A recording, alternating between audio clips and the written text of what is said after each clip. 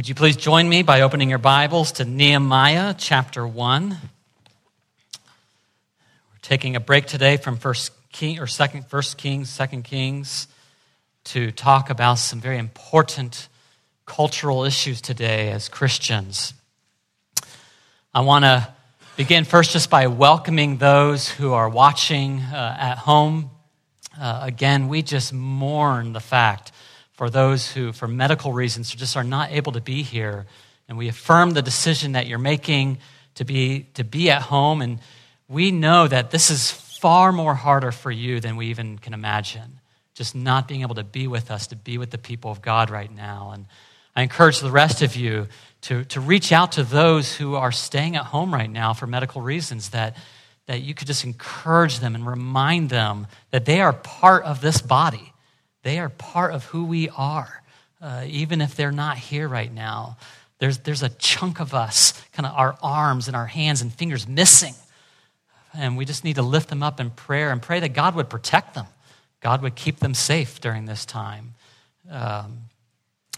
There's one other thing I want to mention as we begin here this morning, and that is that we need to give a great shout out to some people who have been working really, really hard when they come here this morning. And that is you kids. You guys, you guys are doing a fantastic job. I know this is really hard. How many of you just wake up on Sunday morning and you're just like excited to put on your mask and come to church? Ruth Clode is. You guys are doing a great job, kids. This is not easy, but you know what you're doing? You are loving your neighbor by doing this. You're modeling what Jesus would call you to do. And you're showing the rest of us as adults how to love our neighbor by putting on your mask, as awkward and strange as it is, and sitting down in worship and being with us. So thank you. Thank you for being a part of that and doing that. As we come to Nehemiah chapter 1 today, and if you're looking for Nehemiah still, it's after Ezra, Jack, and it's before Esther. As we come to this text today, I don't know about you, but I feel like every morning I wake up and it's like the zombie apocalypse has happened all over again. Every day there's something new. Every day there's some new news cycle that's just like, what? We're living in a time in which many are angry. Maybe some of you. Some are angry about injustice against African Americans. Others are angry about injustice against maybe police. Some are angry about the violence and the politics and the confusion just swirling around. And just like with COVID-19 and with the economy problems, there are many divisive and shouting voices out there just demanding your allegiance on how to think about the racial tensions right now. And once again, Satan is busy. Once again, Satan is at work trying to divide his people, to divide his church. And so my question today that I've been pondering this week for this morning is, how do we respond in a distinctly Christian way right now to the racial crisis that we see in our country? How do we respond in a theological way, in a way that brings honor to Jesus and testifies of the glory of God and lifts up his gospel? This is what we need to look at today, and it's imperative for us to recognize our own assumptions and to begin to search the scriptures, because we need to discern the voice of the Spirit that belongs to the kingdom of Christ rather than the voice of the serpent that belongs to the kingdom of this world.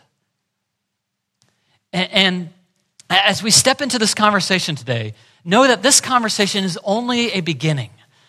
I'm not able to address in one sermon the dozens upon dozens of complex issues involved in a Christian response to the racial tension that we see. So I'm just going to scratch the surface as we begin thinking about at ECC, what does it mean to be a Christian right now in this day and age that we're living in? I want us to simply kind of begin with the question of where do we begin? Where do we start on this? And I believe that Scripture points us to at least three basic principles that we need to think about. And that is lament, pray, and care. You can go home now. Lament, pray, and care. So would you please stand with me for the reading of God's word from Nehemiah chapter 1.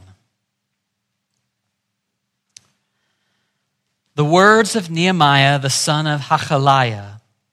Now it happened in the month of Kislev, in the 20th year, as I was in Susa the citadel, that Hanani, one of my brothers, came with certain men from Judah. And I asked them concerning the Jews who escaped, who had survived the exile, and concerning Jerusalem. And they said to me, the remnant there in the province who had survived the exile is in great trouble and shame. Or more literally, they're in great evil and shame. The wall of Jerusalem is broken down, and its gates are destroyed by fire. As soon as I heard these words, I sat down and wept and mourned for days. And I continued fasting and praying before the God of heaven. Let's pray.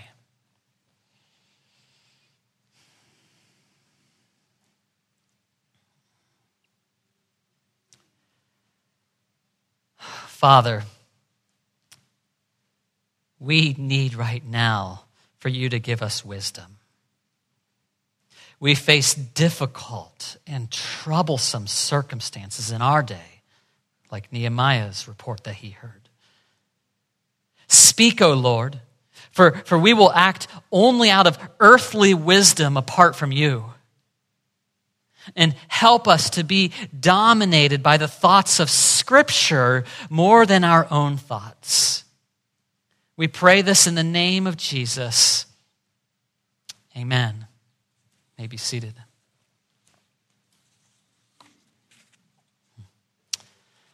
The story of Nehemiah opens up with him hearing about tragic circumstances. Jerusalem, his ancestors' home, was in ruins still. Almost, just to give you a little historical perspective, almost 100 years had passed since Cyrus, the king of Persia, had allowed rebuilding to start in 537 BC. But when we look at verse 3 tells us the report of what had happened in those 100 years. The remnant there in the province who had survived the exile is in great trouble and shame. The wall of Jerusalem is broken down and its gates are destroyed by fire. Faced with this news, Nehemiah could have just ignored it. After all, the destruction of Jerusalem was more than 140 years beforehand. He had his own life in Susa. He was among the royal elite. We find out at the end of chapter 1 that he was a cupbearer. And that simply means that he was some kind of elite official in the administration. You know, what did Nehemiah have to do with Jerusalem or the people who lived there? He could have ignored this. He grew up 1,800 miles away from Jerusalem in the east. He also could have started questioning these men who came from Judah. He could have asked them, Is it really bad as you say it is? Why has it taken so long? It's been 100 years, guys. What have you been doing for 140 years since the destruction? Throw out the guys who are in charge and get new officials in. He could have just interrogated them. Instead, what does Nehemiah do? He weeps. The very first thing he does is weep. Look at verse 4. As soon as I heard these words, I sat down and wept and mourned for days. For days, he wept and he mourned. Nehemiah was far removed from this pain, but he wept for days over the fact that his long-lost, distant brothers in Judah reported that they faced great evil and shame. And this is instructive for us, for it highlights a recurring theological response in Scripture. Whenever God's people are confronted with the tragic news of other people, they respond first with lament. Consider, for example, when David, at the end of 1 Samuel and at the beginning of 2 Samuel, when David hears about Saul's death, Saul is his enemy. Say enemy. Enemy. Saul dies. And what's the first thing that David does? He weeps. He mourns. He mourns his death in 2 Samuel chapter 1. In fact, he cries out this whole kind of lament song over the death of his enemy, Saul. This river of lament flows all through the Old Testament and the way that the people of God respond to tragic news. And this river of lament then is taken up by Paul in Romans chapter 12, verse 15, when he states, rejoice with those who rejoice, and what? Weep with those who weep. He doesn't say, weep with those who you understand all the intricacies of why they're weeping. He doesn't say, weep if you really think you should weep about this. He just says, rejoice with those who rejoice. Weep with those who weep. I think that we can infer from this that a Christian response to all the racial tension and violence of the past weeks demands first that we weep. That we weep with those who weep. Our first response cannot be to counter-example or stake our political positions. Instead, we should wade into the river of lament in Scripture, and we should get wet. We should mourn what has been reported to us. See, if we rush to judgment and speak before lamenting, we will have a distorted view on the world. For it is through lament, brothers and sisters, it is through lament that God helps us to begin seeing clearly. Just look at the Psalms as evidence of this. Look at how the Psalms testify to this over and over and over, that it's in this kind of stream of lament that suddenly we see things rightly and see things in a new way and see what God is doing. And so naturally, the question arises, what do we lament? What do we lament? I spent this week praying through Psalm 10 over and over, once each day, and asking God to help me lament what I'm seeing and what I'm hearing. And as I prayed through that, I wrote down 9 things that I need to lament right now. And I'm not saying maybe you need to do this, but this is what I need to lament. First, I need to lament the very real pain and affliction that my African American brothers and sisters in the church are telling me. Lament the very real pain and affliction that our African American brothers and sisters in the church are telling me. Second, lament that the sins of past generations bears thorns in our present generation. Third, lament the businesses. Lament the lives destroyed because of violent protests and anarchy. Fourth, lament how evil people and evil organizations are exploiting real racial problems to profit their own godless agendas. I lament that. 5, lament real police brutality while acknowledging, yes, there are just and courageous police officers that we should be praying for. But that doesn't mean I don't lament real police brutality that has happened.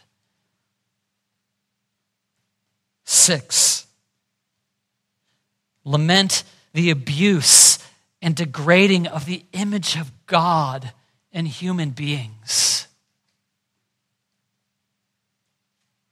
Lament that.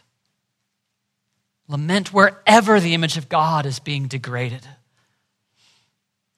7, lament that Orthodox, godly Christian blacks and whites are divided over how to respond right now. 8, lament how Satan promotes divisions, maybe even in this church, to produce suspicion and distrust of one another. Lament that. And 9, my last one that I had to write down, and I'm sure there's many, many more. Lament that perhaps we don't feel inclined to lament. Lament that. Like Nehemiah, Christians dare not speak until we have worked through biblical lamentation for the tragedy that we have witnessed in our country. And so to that end, I urge you to practice lamenting, even if you don't feel like lamenting. Sometime this week, open your Bibles to Psalm 10 and prayerfully read through Psalm 10 slowly. Linger over verse by verse and let the Spirit guide you to lament and to guide you to what you should lament. And maybe do like what I did, write out what you see God calling you to lament and to mourn over. Practice that this week. Now, after we mourn our broken world, I recognize that we may still not know what to do about racial divisions. And we may still not know who to believe or what to believe about all this. That's okay. You know, my head starts to hurt just thinking about all the complexities, wondering how we should respond, how I should respond. Should we join a peaceful protest? Should we support various policies? Should we denounce certain groups? Should we not protest? Should we act in direction A or should we act in direction B? Should we just remain quiet? These All these questions kind of circling in my head the past weeks reminds me of the story of Jehoshaphat and what he faced in 2 Chronicles chapter 20. So if you just turn back a few pages in your Bible to 2 Chronicles chapter 20, I preached on this a couple years ago, I think, this whole story. But part of it just kept coming back to my mind this week, thinking about these kinds of questions and how do we respond in the midst of crisis and how do we respond to things that we don't know what to do. Listen to 2 Chronicles 20. After this, the Moabites and Ammonites, and with them some of the Meunites, came against Jehoshaphat for battle. Jehoshaphat was the king in Judah at the time. Some men came and told Jehoshaphat, "A great multitude is coming against you from Edom, from beyond the sea." That's the Dead Sea region. "And look, they are in Hazazon Tamar," that is, in Gedi. Then Jehoshaphat was afraid, and he set his face to seek the Lord, and he proclaimed a fast throughout all Judah. And Judah assembled to seek help from the Lord. From all the cities of Judah, they came to seek the Lord. So here's Jehoshaphat. He receives this news that something is horrible, something very horrible is brewing in the east. Kind of like the flashes of light coming from Mordor in Lord of the Rings. Armies are marching toward Judah. What should they do? How should they respond? You could imagine all of the officials of Jehoshaphat kind of getting together and debating amongst themselves and arguing, attack, Jehoshaphat. And others arguing, no, defend. And others yelling out, no, let's make an alliance. But Jehoshaphat, he responds by seeking the face of God and praying when he doesn't know what to do. He calls the whole nation together to come and seek the Lord and pray. In verse 5, it goes on all the way down to verse 12 with this long prayer, this beautiful prayer that Jehoshaphat has, just pleading with God to show up and give them wisdom and know what to do in this face of this crisis. And I love most of all the last line in verse 12. The very last sentence, he ends his prayer by saying, "We do not know what to do, but our eyes are on you." Do you feel like that some days the past months? I have. I don't know what to do, oh God. But my eyes must be on you. Again, this is the pattern of godly response to difficult and divisive situations in Scripture. Besides Jehoshaphat's example, just look again at Nehemiah chapter 1. Right after Nehemiah weeps for days, what does he do? He weeps for days and then he turns to prayer. And he seeks God's counsel. And he pleads to God, acknowledging to God, here's the situation, I don't know what to do. Or how about Daniel? Daniel hears that advisors are going to be killed because no one can interpret the king's dream. He hears this news and then he promptly falls on his knees and pleads with God for wisdom to respond to the king. Or then there's the early church. In Acts chapter 12, James is killed and then Peter is imprisoned.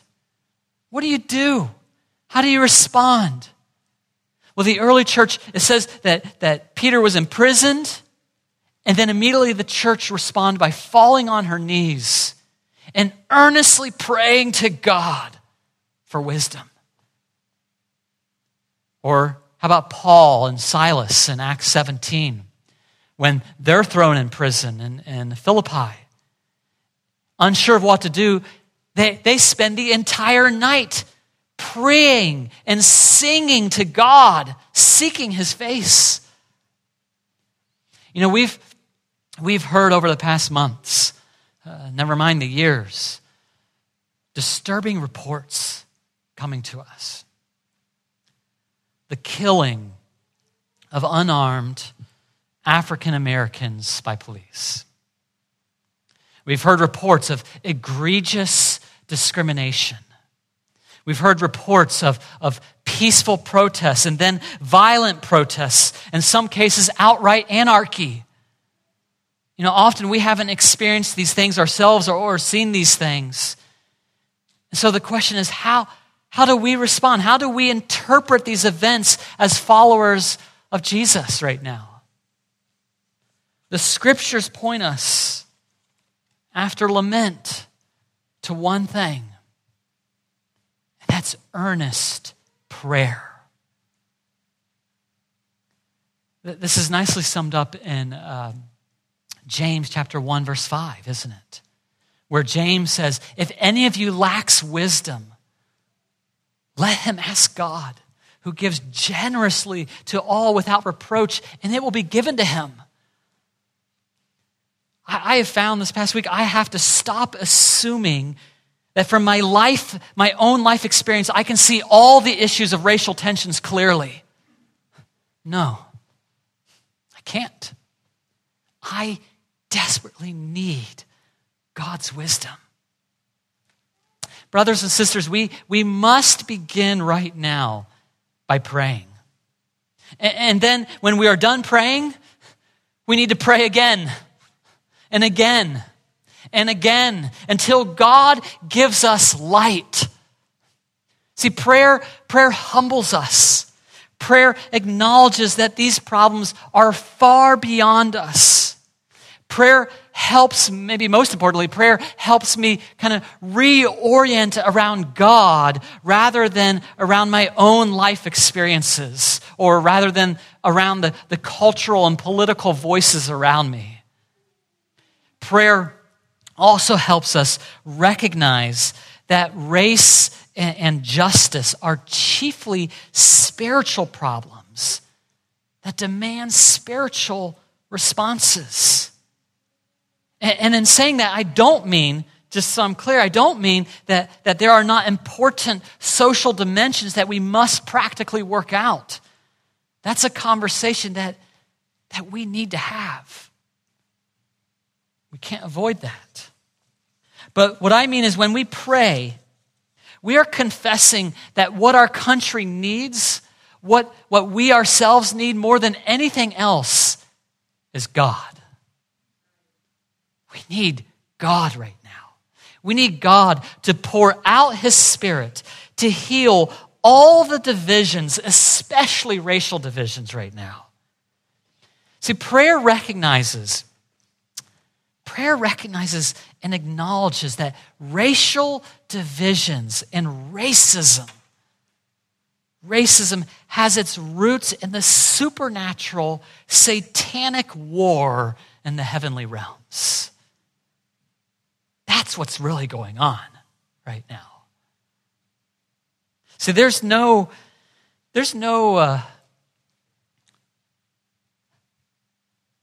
political right or political left. I guess for you that'd be right, left. There's no political right or left on race in the kingdom of Christ. There are responses right now on both the right and the left that are satanic and should be exposed and rejected. And that's why we respond first through prayer. We plead with God for divine wisdom from above, as James chapter 3 so eloquently says. In prayer, we confess that our loyalties are not with political parties or platforms, but with the kingdom of Christ. So pray. Pray as we look out at our world right now, pray that we at ECC would participate in that divine wisdom from above so that we would respond to the racial divisions in a godly and measured way. You know, Mount Healthy right now depends on us praying toward this. They're looking to us. watching how we're going to respond, whether we're going to respond with divine wisdom or with earthly wisdom. And so to that end, I want us to pray right now for God's wisdom. If you would please stand with me. Please stand with me. This is a quick break, give you a little stretch, okay? Stand with me. And if John could put up on the screen a corporate prayer that comes from, it's adapted from the Valley of Vision, if you're familiar with that, a great little prayer book. And it's also adapted from James chapter 3. So would you join me right now and corporately pray for God's wisdom? Father Almighty, we are blind, so be our light. We are ignorant, be our wisdom. We are self-willed, be our mind. Open our ear to grasp quickly your Spirit's voice. Melt our conscience that no hardness remains. Make it alive to evil's slightest touch. When Satan approaches, may we flee to your divine self and there cease to tremble at all alarms. Be our good shepherd to lead us into the green pastures of your word.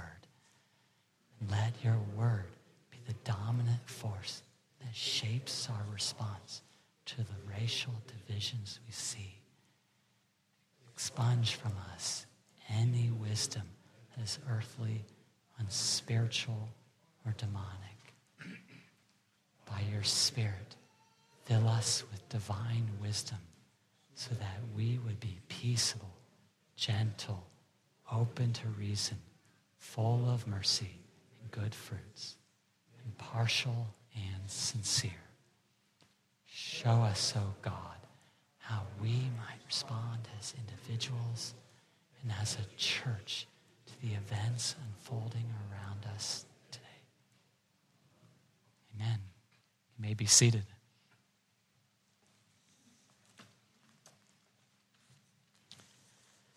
So, we respond to racial injustice and the protests and the violence, first by lamenting, second by praying. And these two things lead us to a third Christian principle that should govern how we think about race right now.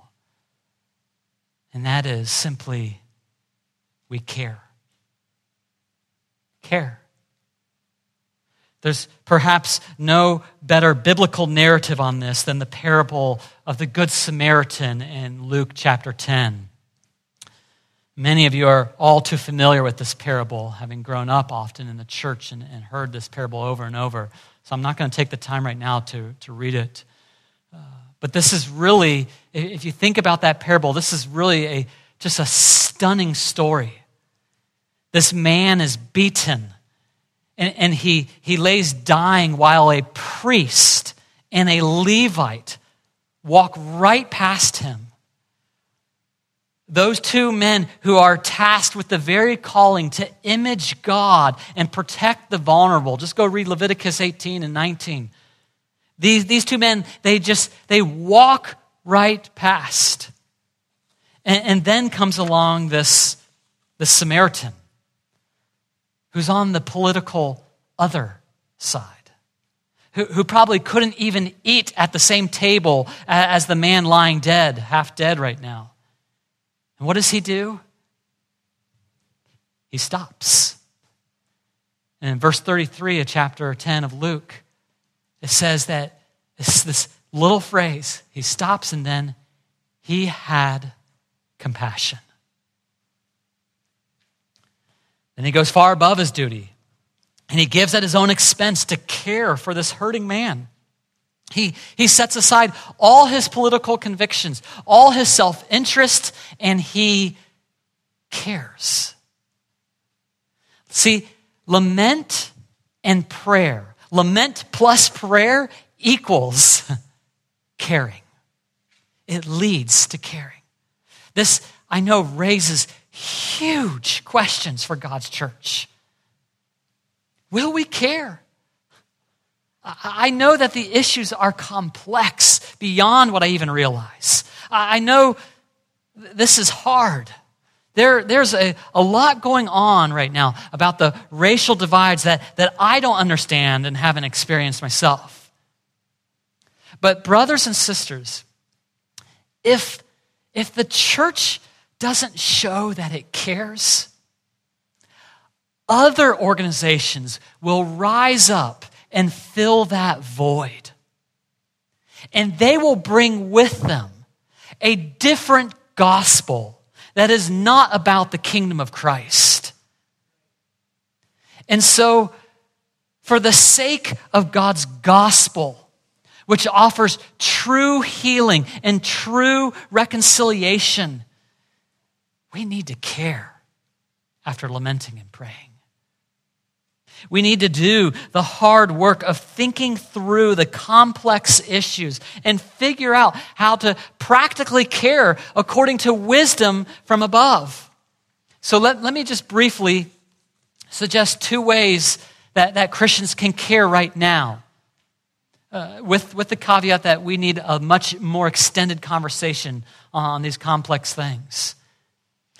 But here's 2 easy things. First, care by listening. Care by listening. Learn to abide by texts like James 1:19 and 20, which says, let every person be what? Quick to hear, slow to speak, slow to anger. For the anger of man does not produce the righteousness that God requires. And then if you flip over again to James chapter 3, James 3 tells us that divine wisdom is characterized by being gentle and open to reason, full of mercy. See, in the cultural battles that we face right now on race, Christians of all people should stand out as those who listen patiently before speaking, or maybe before typing. Let us listen carefully to our African American brothers and sisters in Christ. Just listen. Let us listen to our brothers and sisters who are police officers. Then we repeat that cycle of lament and prayer until we can discern wisely how we can care. You know, another way to listen, I must add, is to read good books. It may not surprise you, but I have a list of books. I was going to mention them all, but I won't right now. I'll put them on the blog this week. Some of these books have been very helpful to me personally to just to get into the shoes of somebody else and understand the journey that people have walked that I have not walked. I encourage you to do that. Read at least one book that I post up. So first, care by listening. Second, care by being a neighbor. Just by being a neighbor. Like the Samaritan man in the parable, cross the aisle to show compassion for those who maybe you're not normally in community with. Tina recently offered a great example to me. I don't know if she's here. But David, you can give me permission, right, to say this? Great. Okay, thanks. Tina just gave me a great example. We were talking about this, and she was telling me how she walks her neighborhood right now, just praying for her neighbors, and particularly praying for God to give her an opportunity just to talk and befriend somebody in her neighborhood. Go do the same. Something so simple like that. Praying that God would give you eyes of wisdom as you're walking around your neighborhood and praying just to see things in a new way. That God would give you new opportunities. And you might be surprised what God will do. Do that. I urge you to do that and email me what happens and what you see happen, okay? Do that. And as we think through these things, in this cultural moment right now we live in, we have an enormous opportunity for the gospel of Christ right now. You know, the world is sitting up. The world is watching and paying attention, desperate for answers right now, desperate for a path forward. Church, let us be the ones to give that path forward to them.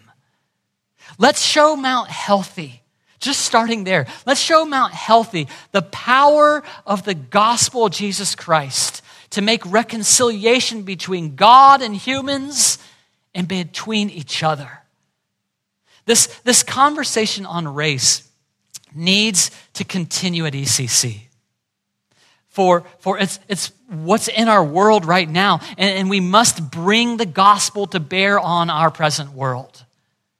There are, for sure, more thorny issues that we need to reflect on in distinctly Christian and theological ways. But for now and for today, I urge you, let us commit together to lamenting and to praying and then to caring. On those three things, I think we can unite. Let's pray.